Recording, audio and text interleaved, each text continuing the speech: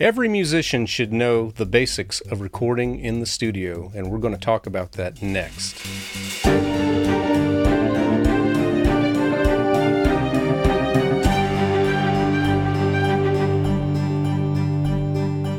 Hello and welcome to episode number 26 of the Musician Toolkit. My name is David Lane, and it is great to be with you once again. So one of the tools that I mentioned on episode 1 of this podcast, if you're a musician who wants to be the most well-rounded musician you can, if you want to be the best musician you can be, there are 21 tools that you need to at least explore and try to develop as best as you can. And one of those tools we haven't really talked about yet is experience with studio production and music technology. If you're a musician in 2023 or later, depends on when you're checking this out, hello in the future if you're checking this out at a later date, there is a high percentage chance that you're going to need to record you playing your instrument, if nothing else. If you're a composer, it's basically inexcusable now that you not have the ability to record your music and present it at least as a demo. But depending on what type of composer you are, you may need to actually present a finished product that someone is going to use for a situation, such as a film score or a video game or tracks, accompaniment in the theater. Like you could be a pianist and someone might want you to record a track, a vocalist might want you to record a track for them to sing along to. I did a film score in 2020 and it was the pandemic. And I couldn't exactly go to a recording studio in that particular year of the pandemic. And I needed a live cellist and I needed a guitarist. And again, I couldn't bring them here to record. I couldn't go to the studio. So I was thankful that they knew how to record themselves in good quality and send it to me. They were able to do that while listening to a click track. And I was able to take that and mix it together with my tracks to form a final product. Maybe you play an orchestral instrument or a band instrument and you're not necessarily doing a video, but someone wants you to record yourself with reasonable quality for a demo, for an audition. Who knows what the situation might be. Or maybe you want to record yourself and put it out there on streaming platforms for people to enjoy your music. If it's a big project, you should take it to a professional. And probably, honestly, if it's a medium project, you should take it to a professional. But wouldn't it be great if you could understand what the engineer is saying to you and what they're asking and maybe why they're asking it? It is always great. It's just like if you go to a car mechanic, it's always better if you know a little bit about cars and how they work so that you understand the language of the mechanic as you are, of course, doing business with this person. Doesn't mean that you have to have the ability nor the interest to fix the car yourself. But if it's a small project, it is greatly worth your while to know how to do this stuff yourself. And there is a lot to learn, and we are barely going to scratch the surfaces in this episode. But if you have no experience at all with recording, or you've tried it before and it just hasn't worked out, you don't really know the language, well then this is a must listen to episode. I'm going to be talking today to my friend and colleague, Liz May. As we'll mention, Liz is equally at home as a live sound engineer and a recording engineer, and we are going to focus on the recording side today. She runs a sound studio called Sound Lizard, with 2 Z's, out of Winston-Salem, North Carolina. As a live engineer, she is all over the United States, but as a recording engineer, she has recorded many, many albums of different types for different artists. So I asked her today to come to talk to us about the basics. We're going to talk about what kind of microphone you need for your instrument. We're going to talk about recording techniques with that microphone. We're going to talk about what other kind of gear you need and maybe what kind of minimal amount of plugins you need to give your sound a nice little finish before you send it off, and what capacity. We'll even talk about how do you send it off, what kind of audio formats are there, and what is best for each situation. So it's a lot of information packed into an hour-long interview or about that. So let me go ahead and share with you my conversation with Liz May.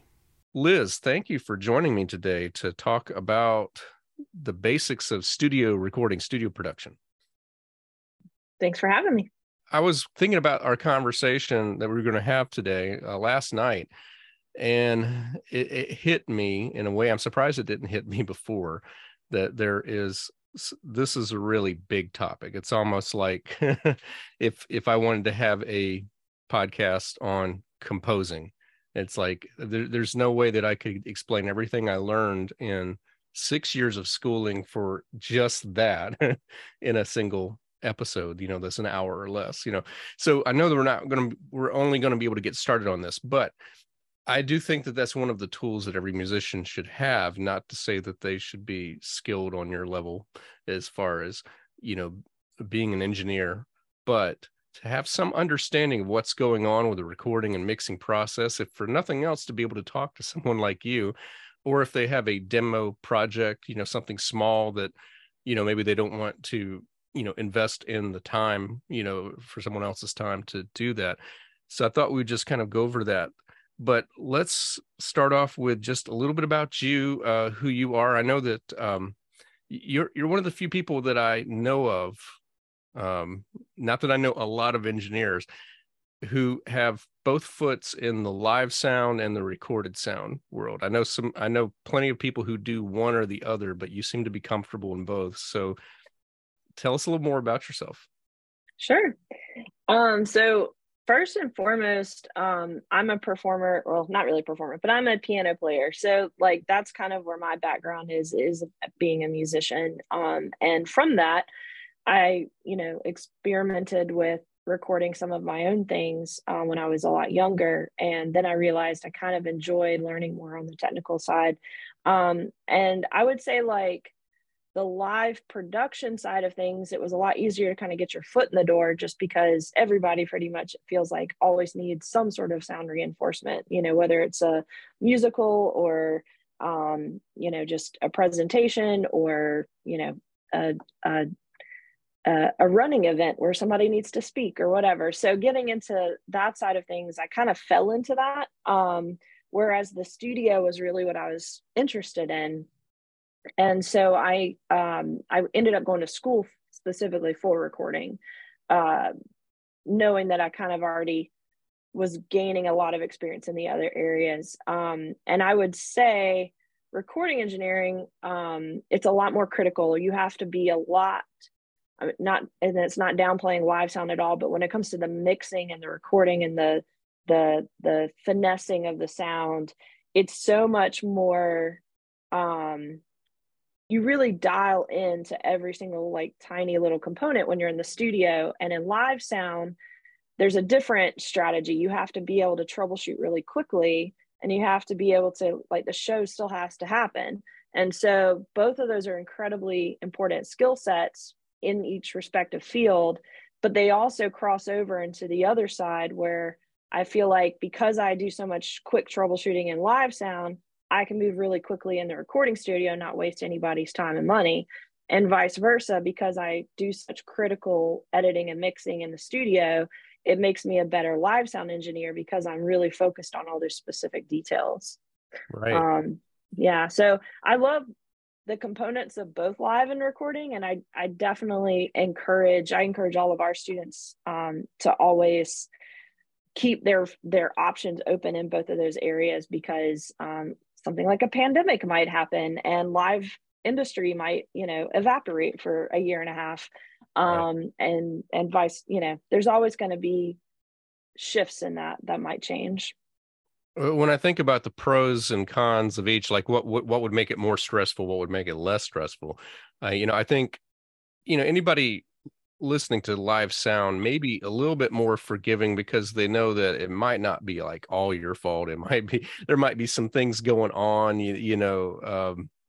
just with ambient noise and so forth, things you can't control that you could control in a studio. And also, most people will hear it one time, and that's when they're there, so, but when you're doing an album, especially if it's an album people like, they may listen to it dozens to hundreds of times, and and start hearing things that you're trying to listen for in advance, um so that's of course, as you have done, any musician can choose to go the path of an engineer to become someone who specializes in that. But I think what I want to do today is this would be a great to talk about recorded sound, so things that we do in a recording environment. And I think two things that I like to kind of keep in mind as we go. One is musicians going into a studio to work with someone like you. What are some things that they can know about the process, and maybe some things they can do to have a smoother, more efficient time? But then also for those who are, they just want to make a demo, like maybe they're a composer. And by the way, this is something, if you are a composer, I think there's very few mediums now in which you can be excused in 2023 for not knowing anything about some kind of studio production. It's like almost anything I compose, someone's going to want a demo, some kind of a mock-up. And if I'm doing a film score, it's got to sound like a finished product. It can't just be a crude demo, and unless I know that we've budgeted for a live orchestra, in which case I will let studio engineer take care of that, and I'll go in to conduct, and so forth, or perform whatever the requirement is. But if it's a MIDI only and with like one or two instruments at most, I usually do that at home. So I want to talk to that type of person who wants to make some small scale projects, but has been intimidated, because it is an intimidating world. It's like there's a whole language. In fact, I was just refreshing my memory with a YouTube video of like audio terms, and I was like, there's things like frequency spectrum, and just so like positronics, and I mean just all these kinds of terms that get thrown around, that it can be hard to know what's what. So I thought maybe we could just kind of introduce everybody to just some basics. So I did want to make a passing mention of MIDI recordings. So I don't think we'll talk about that today, but a lot of like what I do is MIDI recording, and I think especially for composers, you'll be doing a lot of that. So we're going to have at least one, probably more, future episodes designated to that. But so I want to talk to like all of the instrumentalists, people who play acoustic instruments, and also vocalists, when it comes into recording. So we'll go on from there. I guess let's just start off with, what's some of the minimum amount of gear that you have to just get started recording? I guess like we could start off with the obvious.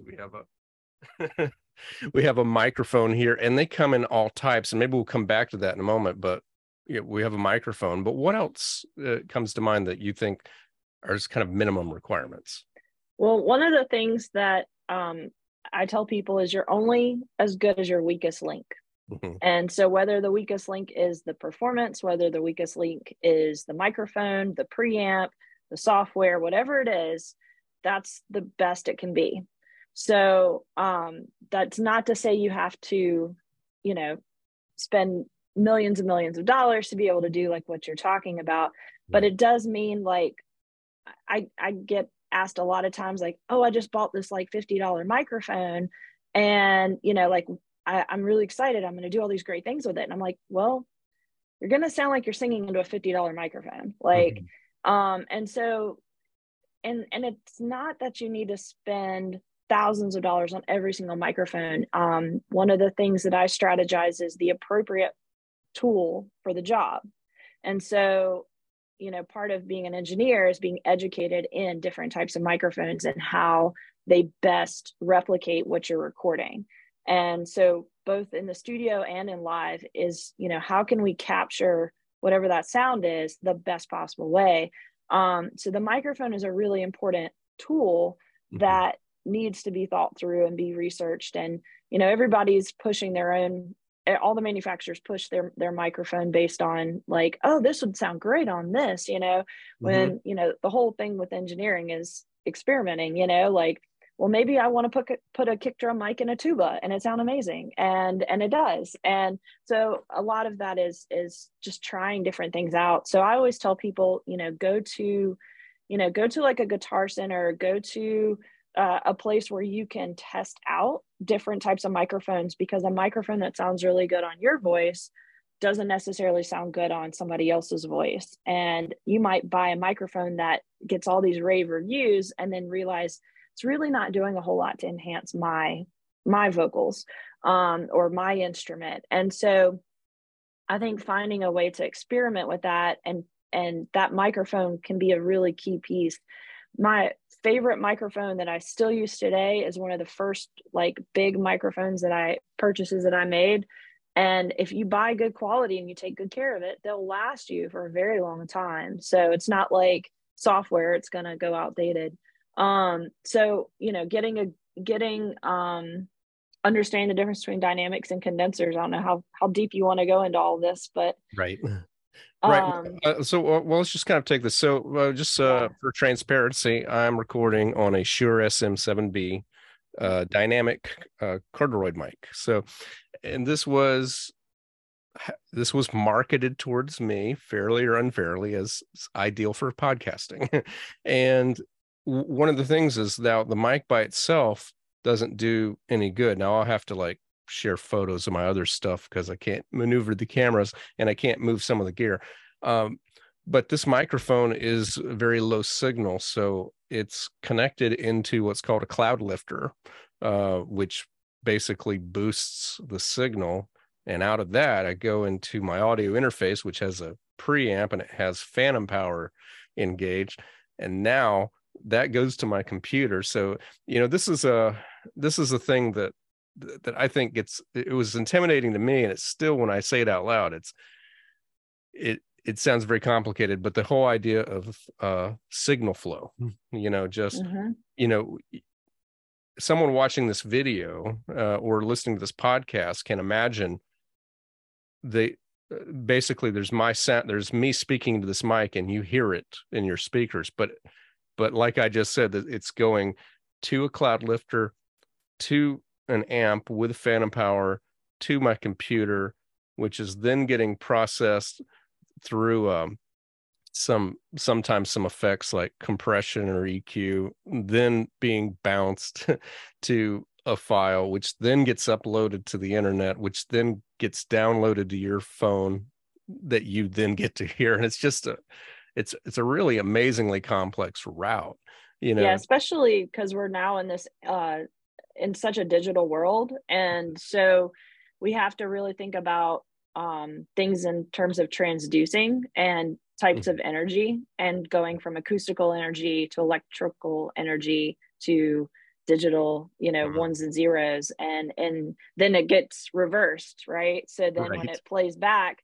it's going back to electrical voltage, and then it's outputting acoustical energy back into the air. And so it becomes a whole process of like having to think about things we can't actually see, and like how is that actually being processed and manipulated. Right. Yep.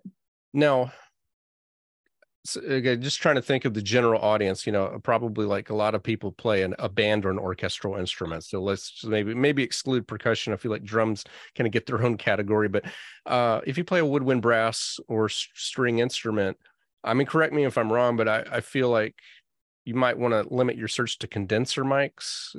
Would you recommend that, or are there exceptions to that? Are we talking about recording or live sound? Yeah, just like recording you playing your instrument. Yeah. So usually in the studio, you would use all condenser mics for most everything. Mm-hmm. The only time that dynamics really come into play, like you said, tends to be drums, or maybe on a bass cabinet or something else that's got like a really loud transient. You might use dynamic mics for, but condenser mics are going to have a much more accurate response to what we hear. And dynamic mics, they're great for excluding sound around us. They're very isolating, very directional. And condenser mics are going to be much more sensitive but they're going to do a better accurate representation of our like our brilliance and our higher frequencies. So I always see like condenser mics over a drum kit for cymbals and things like that. So as somebody, you know, plays an instrument into the air, it's going to capture that sort of natural decay that we as humans hear. Right. And I know, and again, I know this is a really complicated topic, but I'm just trying to think of some basics that I've learned along the way. Um, I know that everything has a term, you know, the engineers use. Um, and I'm forgetting what they call this, but it's proximity effect. Mm-hmm.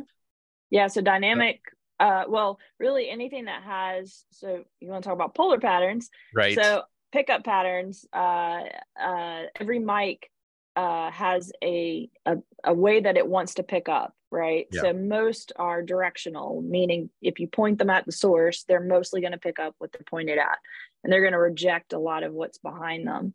And so those by being more directional, it actually creates what you're calling proximity effect, which means as you get closer to it, your low of your voice or whatever your instrument is gets louder. And Yeah. as you pull away from it, it kind of rolls off a little bit. Whereas if you had that in an omnidirectional pattern, meaning it picks up equally all the way around the microphone, you would not have that. And so that would not be there. Right. And, you know, right now I'm probably about 2 inches from my mic. Um, and sometimes when I'm recording interviews like this, I sit back way like this and I do much of the conversation like that. And then I hear that and I'm like, oh, I got to boost the gains on this because it got really soft. It doesn't sound that good. And um, so a good microphone will do a good job if you use it correctly. And the other thing, like, I mean, maybe this is not the same thing, but I know that a lot of times like guitarists or, you know, anybody who's recording from an amp will sometimes think about, do they want it close or do they want it further away? And it seems like if you get it further away, you get a little bit more like ambience, room noise and things like that. If you get it closer, you get a little bit more of a pure sound, pure signal. And I assume that that's kind of similar to instruments. One of the things that I struggled with, I don't play French horn anymore, but I never had anyone to guide me of like when I was trying to do demos on French horn, I could never get the sound right without hearing like the clicking of my valves and so forth. And I would try putting the mic far away and I didn't like that sound. I'd get it too close and I'd hear all the machine noise. And so like, well, let's just take brass players as kind of a little template. Like if someone wanted to record themselves playing trumpet or French horn, what recommendations would you have for just doing a demo with that? Sure. So I think I'll kind of generalize this a little bit, but in general, you have to think about the way the instrument makes noise. Yeah. And a lot of times we assume it's coming out of a bell, or we assume it's, you know, it's whatever the end point is, right? Where the air is escaping the instrument. When in reality, the sound is in maybe the entire instrument. So in the case of a trumpet, obviously, like most of it is going to be coming out of the bell. But in the case of like a reed instrument or a flute, those are resonations that are actually like the entire instrument. And so sometimes we get the mics too close, and so we pick up a lot of the breath and the key noises and the things that, like, if we were in the room listening to, wouldn't bother us as much. Mm-hmm. One of the things with microphones, especially directional microphones, is when you put them close to a source, that's like taking one of your ears and putting it right where that microphone is. Mm-hmm. And we don't really hear that way. We hear binaurally, you know, we hear from reflections that are happening in the space, but we also have psychoacoustics that are happening that tell us that's where the sound is coming from. And so it creates direction. And so microphones are trying to sort of replicate the way we hear, but we have to understand that it's not just a mechanical thing with human hearing. And so it's kind of hard to do. But so in the case of instruments, when I record them, a lot of times what I do is I'll have a closer mic, not too close, but a close enough microphone to the source. Again, I'll put my ears where I feel like the sound is the best. And I might change the direction of it. I might make it a little bit what we call off axis, where instead of it facing directly where I want it, I might kick it slightly off. I might use something like a ribbon mic, which actually has a bidirectional pickup pattern, and that picks up a little more of the space as well as the direction of the instrument, and that creates a little more natural, almost that binaural hearing sound. But a lot of times I'll also throw a second microphone, you know, 5, 8 feet away, and I'll use that to sort of capture the decay. And there is some mathematics to this and Yes. phase relationship, not, the technical side of this, but when you blend those together, you get a little bit of that more natural replication of the sound in the space, and assuming you have a good space that you're recording in. Right. So that's my idea, whether it's a string instrument, whether it's a brass instrument, whatever it is. Those are sort of my go-to points. Right. It's fascinating when you get into really high quality recording sessions. It's like you can, in theory, get a mic for the drums, but I know that most people want to put a mic on the bass. They want to put a mic on the, near the snare, and they want to blend all this together. And it could be, multiple mics, and you have to put it, so they're not getting hit by the by the drummer, but it's picking up everything. And so, yeah, so this is something where you can go all in, or you can go in small. Now, for singers, what kind of mic, just for recording purposes, what type of mic would you recommend? Definitely a condenser mic for vocalists. And if you don't have the ability to do like a pop filter, a trick I used to tell people, or will tell people sometimes, is if you take your mic and tilt it like slightly up, so Mm-hmm. that when you're talking, and this works good for like live singers, sometimes you'll see them roll it a little bit when they get a little bit punchy, and so it takes a little bit of that aggressiveness off of the diaphragm of the microphone, Yeah. so that you don't get a whole lot of like harsh like plosives and pops and stuff like that. Yeah. Um, and then the distance to the mic is important, because like we were saying with proximity, so I always tell people, kind of like looking at like thumb to pinky kind of distance. Mm-hmm. And if the pop filter's in the middle of it, account for it with the pop filter, because it's the distance to the mic, it's not to the pop filter. Okay, thank you. It's very helpful. Um, okay, so the microphone will allow you to make the sound, but it's got to go somewhere. So I guess some other pieces of gear that we can discuss is, I mean, I guess you can get standalone units still. I haven't looked for them in a very long time, but I I know, like, for podcasting, there's a thing called like a Roadmaster Pro, which is like, it looks like it is an interface, but it also records, and it can record to the cloud, or it can record on board to like a little, I don't know what you call it. It's not a flash drive, but it's something, that you can take out, and you could put it, export it somewhere else. So there are still options, I think, out there if you don't want to use a computer at all. But I think for a lot of people, using a computer might be simplest, and you can buy, like, I use Logic Pro, which I'm amazed at what it can do. It's a $300 app, and it's like half the price that Finale, the notation program, was when I did it. And I think Logic does at least as much, if not more. You can, of course, spend more money on, and these are called DAWs, or DAWs, with digital audio workstations, and you can do that. But Mac offers you GarageBand. There's Audacity. There's some. If you just need some place for a signal to go, I think there are ways that you can not spend so much on that. But obviously, like, if you go to a recording studio, I know, like, this, I mean, the standard used to be Pro Tools, but I have, like, because I use Logic, when I've done a couple of recording sessions, they pulled up Logic there, to kind of keep it in the same system, so a lot of your studios have multiple facets of that. So I don't know if there's anything you wanted to add to that, on just terms of like having a place to record to.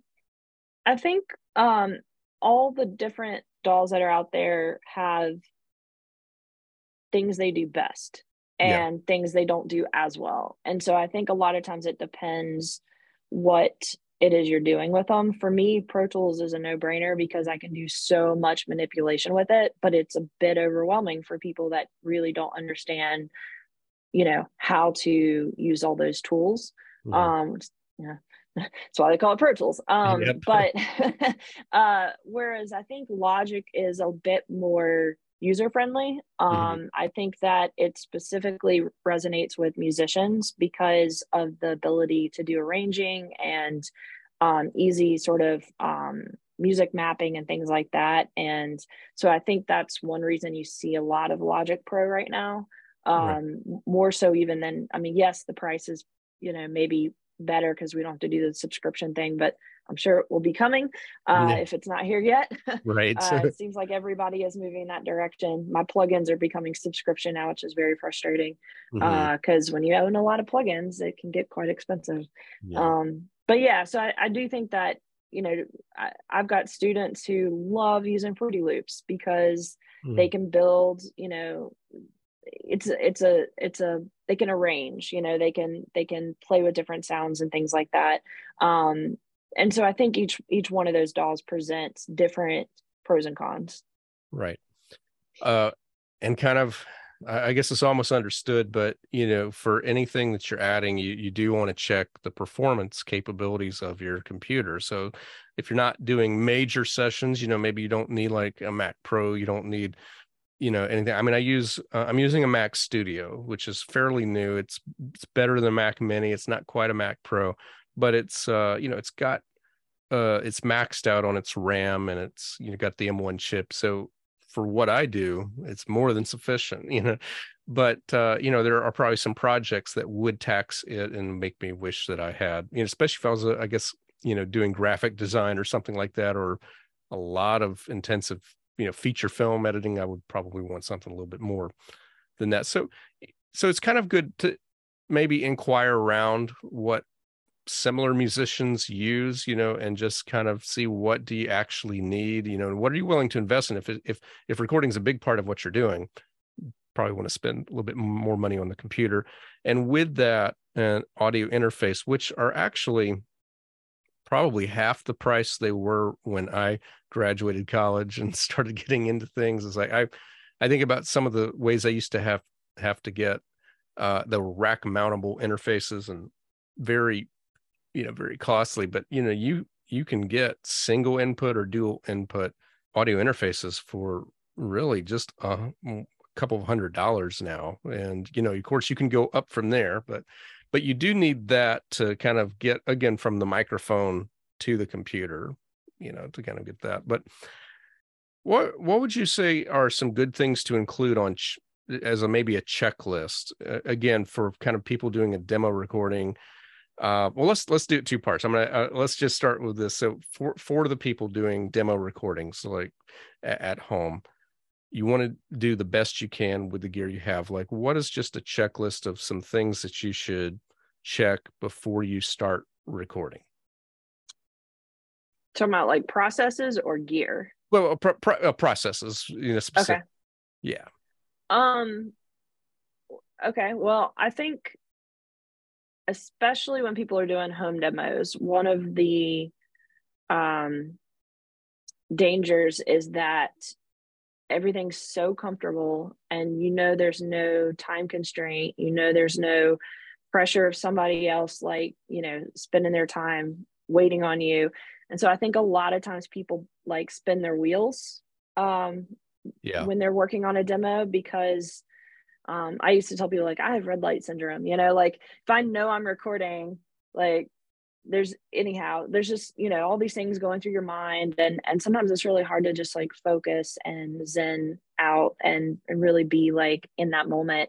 And we've kind of really gotten away from the recording studios where it was like destination recording where that's all you do for a week and your creative space. And so I think a lot of times when people do demos, it's like, oh, I'll turn on the computer and I'll record something really fast, and then they kind of just bumble through it really like a little unprofessionally. Yeah. And so I think with a demo, approaching it in a similar way that you would if you were going to a recording studio, make sure you're rehearsed, make sure that you've got your lyric sheet, make sure you've got your plan. And yes, you have the ability to be able to start and stop and, do all those things, but putting yourself still in that mindset and still in that creative zone, I think helps people to stay on task. Because when I take people into the studio, the last thing I want to do is waste anybody's time or money, and time is money in our industry.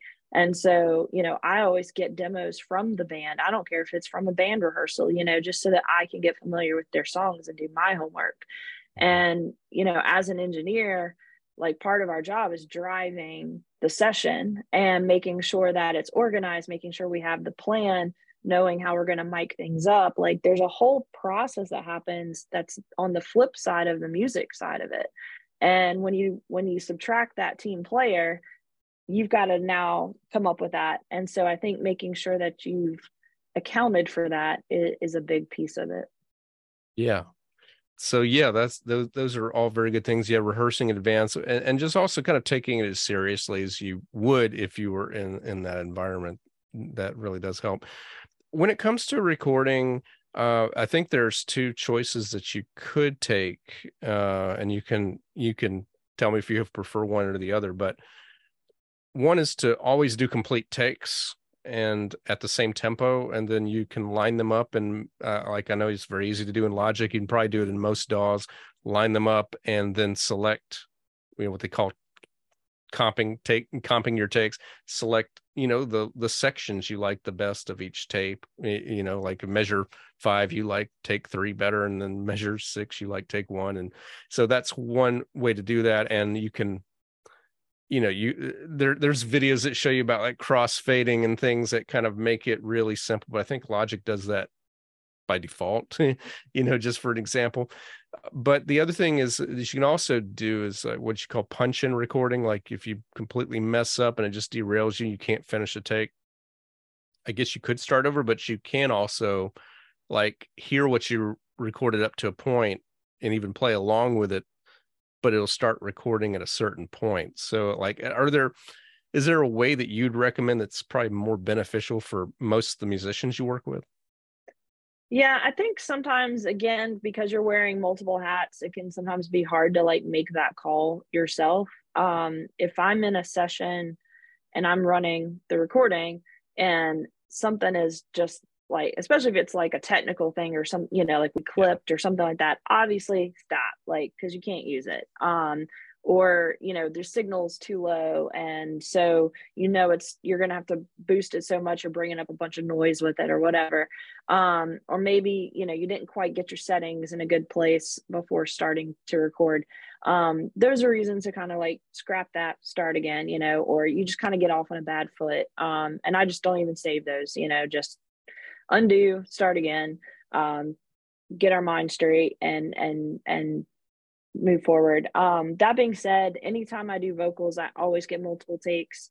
And sometimes it may be one or two passes or 2 or 3 passes of like the whole song, but then there may be some areas where I get multiple takes of just that area, so then I can comp the best of that component, especially if it's like a really challenging spot, where maybe they try a couple of different things and you want to kind of pick the best of, or whichever one kind of that's the right one. Yeah. So sometimes like different choruses or bridges and stuff like that, I might get a few more passes, but too many, then you got a lot more to dig through later. So it's still Yeah. better to get quality over quantity anytime. But I do like to at least have a couple of options to sort of um, have that ability to make those decisions after the fact. Right.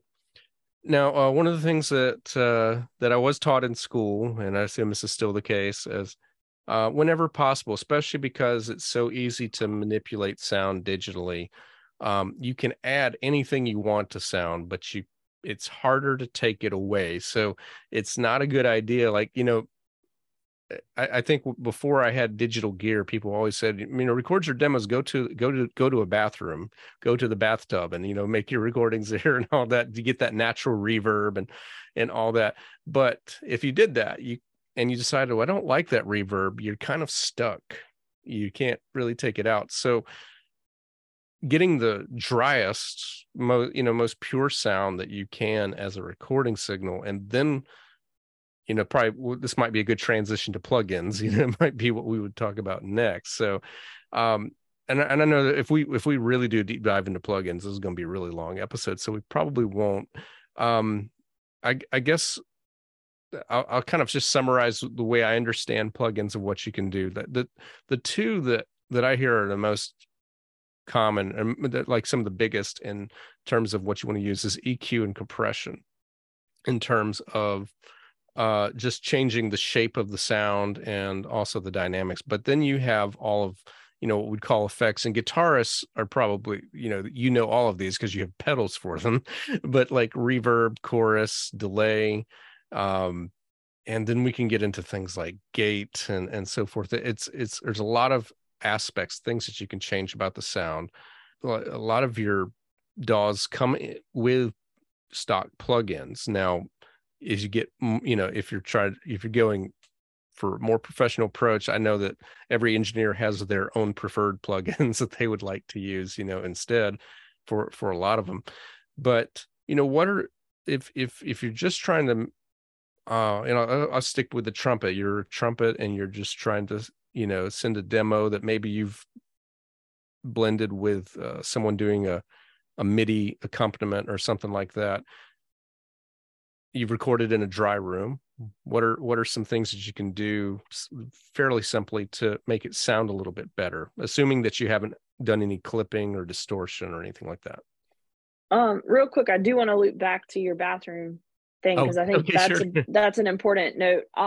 Yep. But so room acoustics does play a big part in this, and you're exactly right. If you record your room in a room, you are recording whatever the sound is of that room. And there's things you can do to isolate it a little bit more, but whatever your room sounds like that's going to be what's in your recording. And you're right, you can't really take that out. Yeah, and just from a podcasting's perspective, it's like because I listen to other podcasts, and it's so hard when someone, usually a guest, is recording without earphones, or a close microphone, and they have high ceilings, and you just hear it's just kind of it's almost hard to listen to. It's just a big echoey mess sometimes. So Yep. yes, anything you're recording. And just another quick note on that, live rooms in a real studio are actually like there's a whole lot of design that goes into those. And it's not just about non-parallel surfaces and the usual, reflections and things like that, but also has to do with the actual size of the room. And if you ever walk into one, you'll notice they're not dead. They're actually not fully dry. They are called a live room for a reason. And so they have a natural decay to them that is pleasant to us. And so when you put instruments in there, it kind of warms them up a little bit. And so when you're trying to record in a not ideal space, you have to think, and it depends what you're recording, like drums, you wouldn't want them to be in a completely dry space. Certain acoustic instruments don't sound really good in a dry space, but if that's your option, then yes, we can then apply some effects on the back end to try and warm that up. I think just talking about plugins real quick, again, not trying to go too technical, but basically you have two different types of processing. You have what we call dynamics processing, which means it is everything from EQ to compression, limiting, gating, things like that are based on dynamics. They're based on the lows and the highs. And then you have what we call time-based effects, which is everything that kind of comes after the sound. So the reverb, the delay, echo, chorus, things like that. And it's where the original source will already have happened. And then there's a proportion of that that's now distributed through one of these types of effects. And so you have to kind of separate those as two different, because we talked about signal flow earlier, because they fall in two different places along that signal flow path. And you need to know which ones affect the other ones, because compression will affect your reverb and EQ will affect your delay and those kinds of things. So yeah, and you mentioned frequency spectrum earlier, and that's where engineers, we have to memorize the frequency spectrum. And if you're a musician, it's so much easier because you can relate a lot of that, pretty much all of it, to notes on a piano, or harmonics. We know about harmonics. We know about pitches and things like that. And so if you have that foundation, then it makes it a lot easier to understand how to EQ something. So, Right. Something get me back on track. Yes. Oh, no. Something that that I put in kind of like preliminary notes that I wanted to talk about, but it needs its own episode, is audio engineering ear training. Because as a musician, I think my ear is really very good. And it doesn't hurt that I have what people would call perfect pitch, but I know all of my intervals, all my chords. You play a scale, I know what it is. I can listen to a recording, and if it's not super complicated, I can pretty easily transcribe it. But that does not prepare me for what you have to listen for as a studio engineer. Sometimes I'll hear people demonstrate like different EQ patterns, and I honestly don't hear the difference. I don't know what I'm listening for. Compression, if I make it obvious, I can hear it. Reverbs are very easy, to kind of hear the difference between before and after. And of course, the nice thing about like, a lot of these DAWs is that you can hear before and after by just muting or bypassing the effects, so you can quickly compare. But just the types of things that you're listening for and you're scrutinizing, it was kind of like your musical ear training until someone has pointed out what you're supposed to hear and what it's supposed to sound like.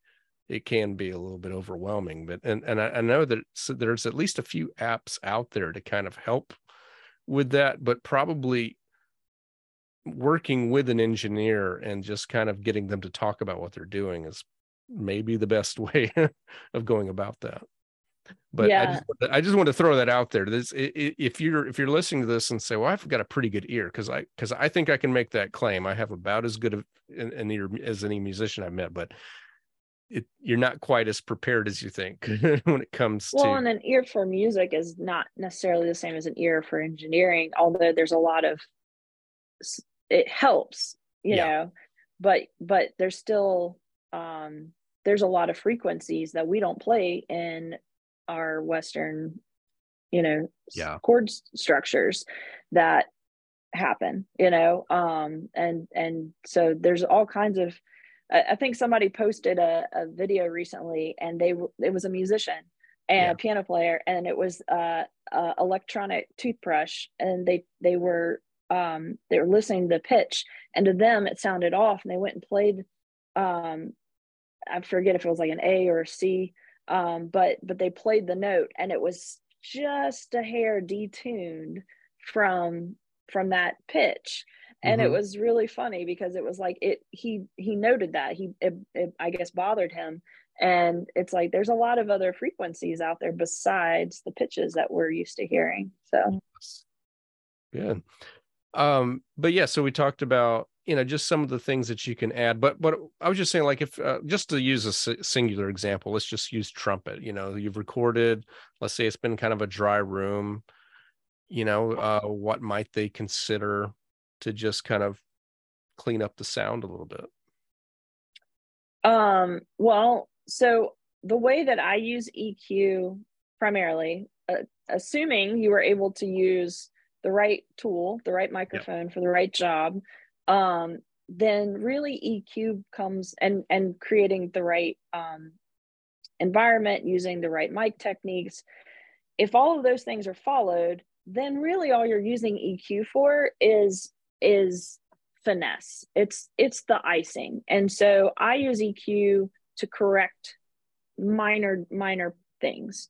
At least that's the idea in a recording studio. Sometimes in live sound, it's a different ball game. But in the recording studio, you're going in and you're finding what I call problem frequencies. And so you find where something, maybe a certain trumpet, there's certain nodes that build up a little bit in a particular pitch that they play. And so you find that and you kind of notch it out just a little bit, so that there's a more even distribution of all of those frequencies. And understanding that instruments have timbre, and every instrument is not playing one frequency, they're playing lots of frequencies with every note they play. And so when you're going in and editing that, you have to realize I'm not just editing the root note, but I'm also having to edit all the harmonics, which play at different amplitudes, different volumes, depending on the instrument. And so that's where it gets really, really technical, I guess, on that front. But I use EQ that way. Compression lightly. In acoustical instruments, I try to keep that as open and as dynamic as possible, which, you just have to be careful with digital, because obviously digital isn't very forgiving when you are louder than its threshold. But some light dynamic limiting, and then being able to put some natural decay on the back end. So something that makes it feel like you're playing in, a hall or a live room.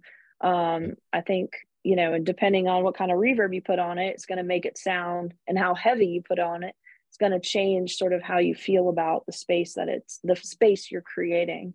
And I think that's the thing with reverb. You got to imagine it as if you are creating a room with it. Yeah. And I think a lot of your reverbs come up with, they have templates like small room, medium room, hall, a lot of things that you can play around with. So I'm gonna relay the best way that I learned about what compression actually does. And so I assume that a lot of my listeners, know something about classical music, and maybe you've tried to listen to it in the car. And if you're lucky enough to live in an area where you have classical music on the radio, if you listen to it, you'll notice that you could put it at one volume and it's fine. But if you go find that same recording on a CD, or even stream it from, whatever, Apple Music or whatever into your car, you'll notice it's like it gets so soft and you have to turn it up, and then it's way too loud and you got to turn it back down. And what I was told is that like your radio stations, like especially like your classical radio, puts a massive amount of compression, much more than they would on an album. And what compression does is it squishes the dynamic range closer together so that your soft sounds are not so different, not such a wide range. So, but, with compression, with over compression comes, if you want dynamic diversity in your recording. So I think that's kind of a fine line, but I just wanted to offer that just from my own experience. You don't get that with so many other genres, because a lot of like your pop genres are kind of, more than half the time one volume, or, not a whole lot of difference. I guess the last thing, just as far as basics, I know we're just scratching the surface of this, and, and I hope that I'll encourage some of you listening to go, check out each single thing we talk about just in more detail, and again, find an engineer, and talk with them, or when you're recording, maybe not so much while you're recording, before or after you're recording, chat with your engineer about, like what are some of the things you do? Like if they put a mic in a certain place, maybe just ask them, why did you do that? I'm sure there's some that might say trade secrets, don't want to talk about it, but I think most will be willing to, expound on what they're doing, to the point. But I guess the last thing is, you've made a recording, you're satisfied with it. Now you've got to deliver it to someone. And so we get to what we call bouncing, so, and there's different formats, and maybe we could just kind of go through those. I mean, the ones that come to mind is you have a WAV file, you have MP3. I think Apple uses AIFF. I think that's their format, but just maybe give us a little introduction to format types. Okay. Well, WAV files is the standard. And in fact, we're kind of we've come from what we call Red Book standard, which is 16-bit 44K 44.1K sample rate. And so those are your sort of go-to sample rate and bit depth.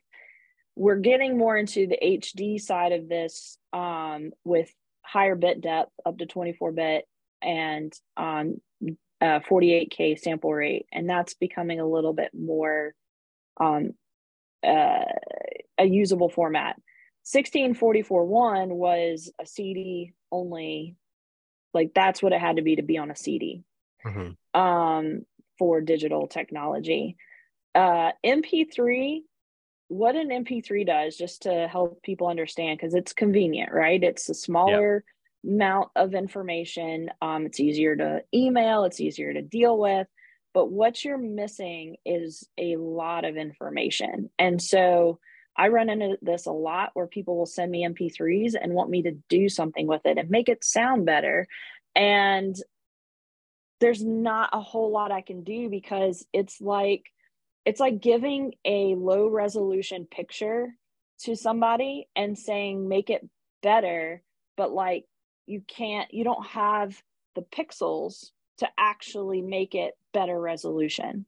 Does that make sense? So MP3 becomes this, like, it is a purposefully loss of information, and it subtracts what it thinks you don't really need, and a lot of it is in, you miss a lot of low end, you miss a lot of high definition, and you're kind of left with just some like core content, which if all you're doing is listening to it on your phone or, whatever on the computer, not a big deal. But if you're trying to actually use it for, a show or in a major recording that people are going to listen to on all different types of speakers and headphones, you're giving them a low quality piece of art, basically.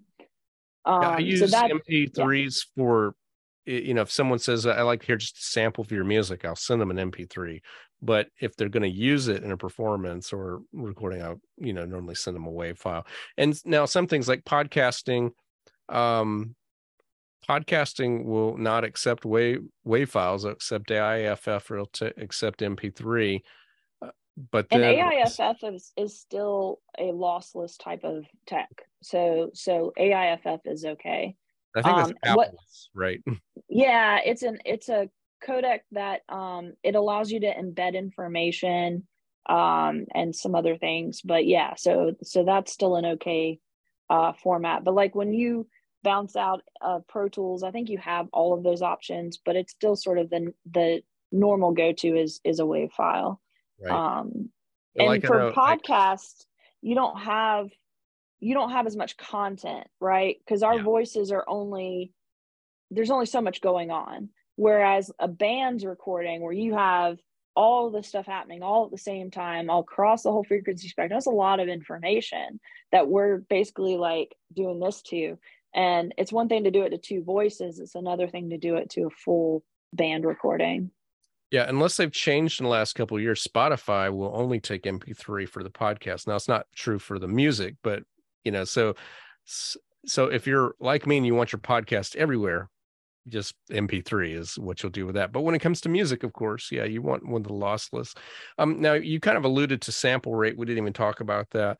The way I understand that is of course it matters, but in a nutshell, your recording project is probably already set to a default and you can change it.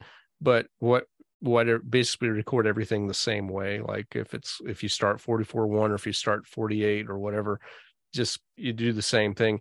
And then like I know that Logic, if someone, because I had to do this with a soundtrack album, I think I recorded it at 48.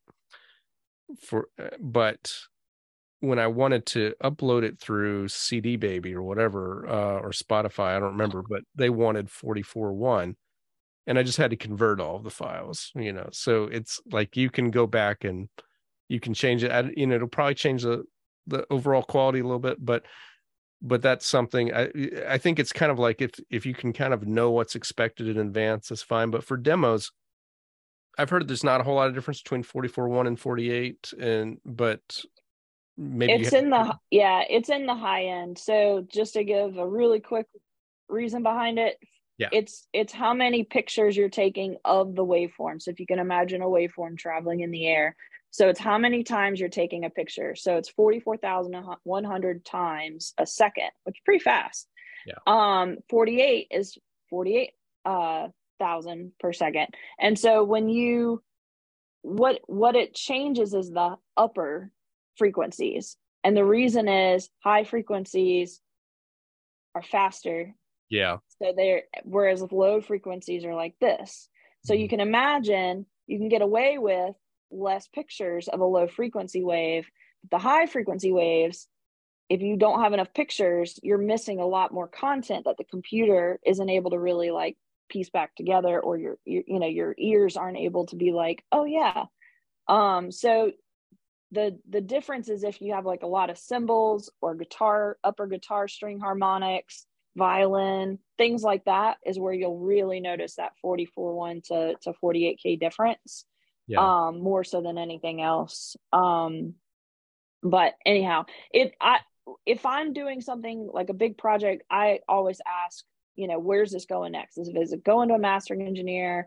Is it something that I'm giving back to you to put on YouTube? Like what's our destination? There are a lot of tools, like you were saying, you can do conversions a lot easier now. But it's really important to know your source. I did all these virtual choir things during the pandemic, and I had people sending me stuff you're talking about default sample rates. Well, some of these Apple HD ones are now 48K. So I was Yeah. getting some in 48 and some in 44.1, and they won't line up Right. without doing that conversion. And Yeah. so I had to have 100 different singers, and I'm having to go through each one of those to actually make sure that they all land in the same sample rate. And because otherwise they're not sampling at the same time, and they start to spread out, and all of a sudden they're not singing the same line at the same time. Right. So Right. And I know there's some things we didn't talk about, like latency and so forth. There's so much that you can get into, and we'll probably have to revisit this down the road. But I think just kind of if I was to summarize, just in a nutshell, and also we didn't talk about like you got to hear your sound. I'm wearing headphones, and really that's all you need is just a decent pair of headphones. But headphones are like microphones. You can go get something really cheap. But spending a little bit more money, you'll hear a little bit more realistic of a sound. And for a long time, I resisted getting good quality studio monitors, but I've got, some, I guess they're kind of home studio standard KRK, digital monitors back there. The thing about studio monitors as opposed to, because I used to think I had some Bose speakers, just like, why not use that? And it wasn't until someone explained to me that's adding things to your sound that you didn't put in there. So like you might say, wow, this has a lot of bass, but it doesn't really. It's just your speakers have a lot of bass. So my wife has done a lot of quilting in past, and she has a thing called an OT light, which is designed to show you what it looks like in natural light. Because if you don't get that right, you can think something looks a certain way, and then someone takes it home and it looks differently. And so you kind of have to do that. I know that good engineers will test it with headphones, they'll test it with studio monitors and so forth. But I think if you're on a budget, maybe I think I might be more inclined to invest in a good set of headphones, especially, well, first of all, if you're at home, you may not want to blast your project around. You may not be able to do that, especially if you're in an apartment. You probably can't do that. So that might be, if you had to pick one or the other, probably headphones.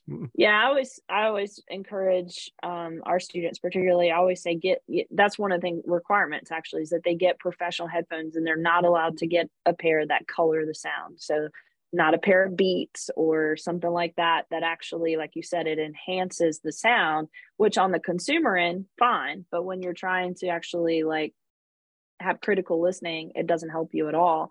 The other thing with headphones is it isolates you from your environment. So if you don't have a good listening environment, and you put studio monitors in there, they can also give you a false sense of certain sounds that aren't actually there, because the room creates sort of the buildup of those frequencies. So good pair of headphones for sure. And if you're able to then get some, even if you don't have studio monitors, like you were saying, like go, like after you mix something, take it into your living room, play it on your home stereo, take it and put it in your car, play it on your car, put some Apple AirPods in, do something that other consumers of your music will do. And I find it incredibly important to listen to it on the crappiest version of whatever it is.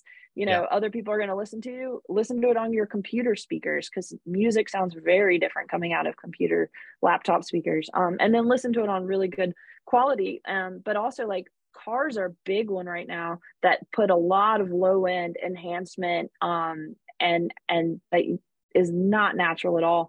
And if you've overcompensated for that, you will know very quickly, as soon as you put it in the car. Right. Yeah, so great point.